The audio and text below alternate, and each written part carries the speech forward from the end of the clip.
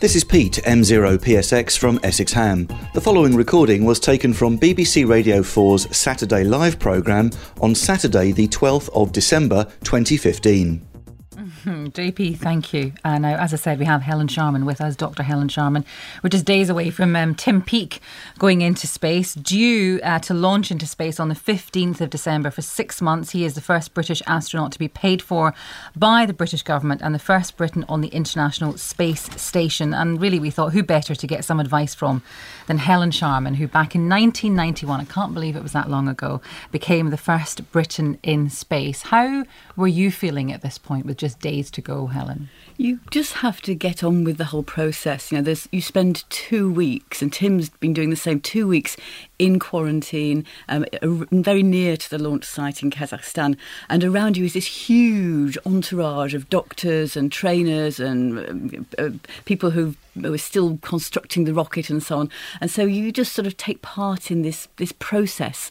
And the Russians have done this before a few times. And for them, it's just, another space launch. And when it's your first, as it will be Tim's first, it's it is you're going through it all for the first time yourself. But Tim, like I, will have seen other launches. So part of the process is you go and see the launch prior to yours. Mm-hmm. So and you go through with that team, you go into the quarantine area with them. So you are familiar with what you're going to have to do. I was surprised, I think, on things like the night before when they said to me, OK, now you're going to go down into the medical bay for a final checkup. And they said, OK, now we're going to give you an enema. Oh. And so there are always these odd little surprises. So, Tim, I hope you've heard of that one already. I thought it was just a hot towel. It was original. Yes, you've let the secret out rather pretty much on the theme. Just very quickly, it's a long email and it's from Brian, but it is to do with hearing you answering some questions from school kids transmitting on our VHF frequency.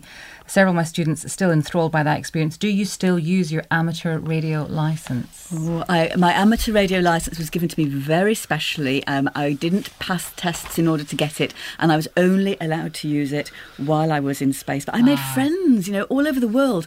You can't talk to a lot of people in Europe because there's so many people trying to communicate with the space station. But in parts of the world where it's less populated, for instance, in Australia, the astronauts do make friends that they've only ever, let's say, met through the radio. It's lovely. It is lovely. Fascinating stuff. Helen, thank you. There's so much more I wanted to ask you, but let's speak to JP now, because JP, you have been trying to find out people's secrets. Indeed, and it's wonderful listening to Helen talking about space, but let's come back down to the lower stratosphere. That recording was from BBC Radio 4's Saturday Live, broadcast on the 12th of December 2015.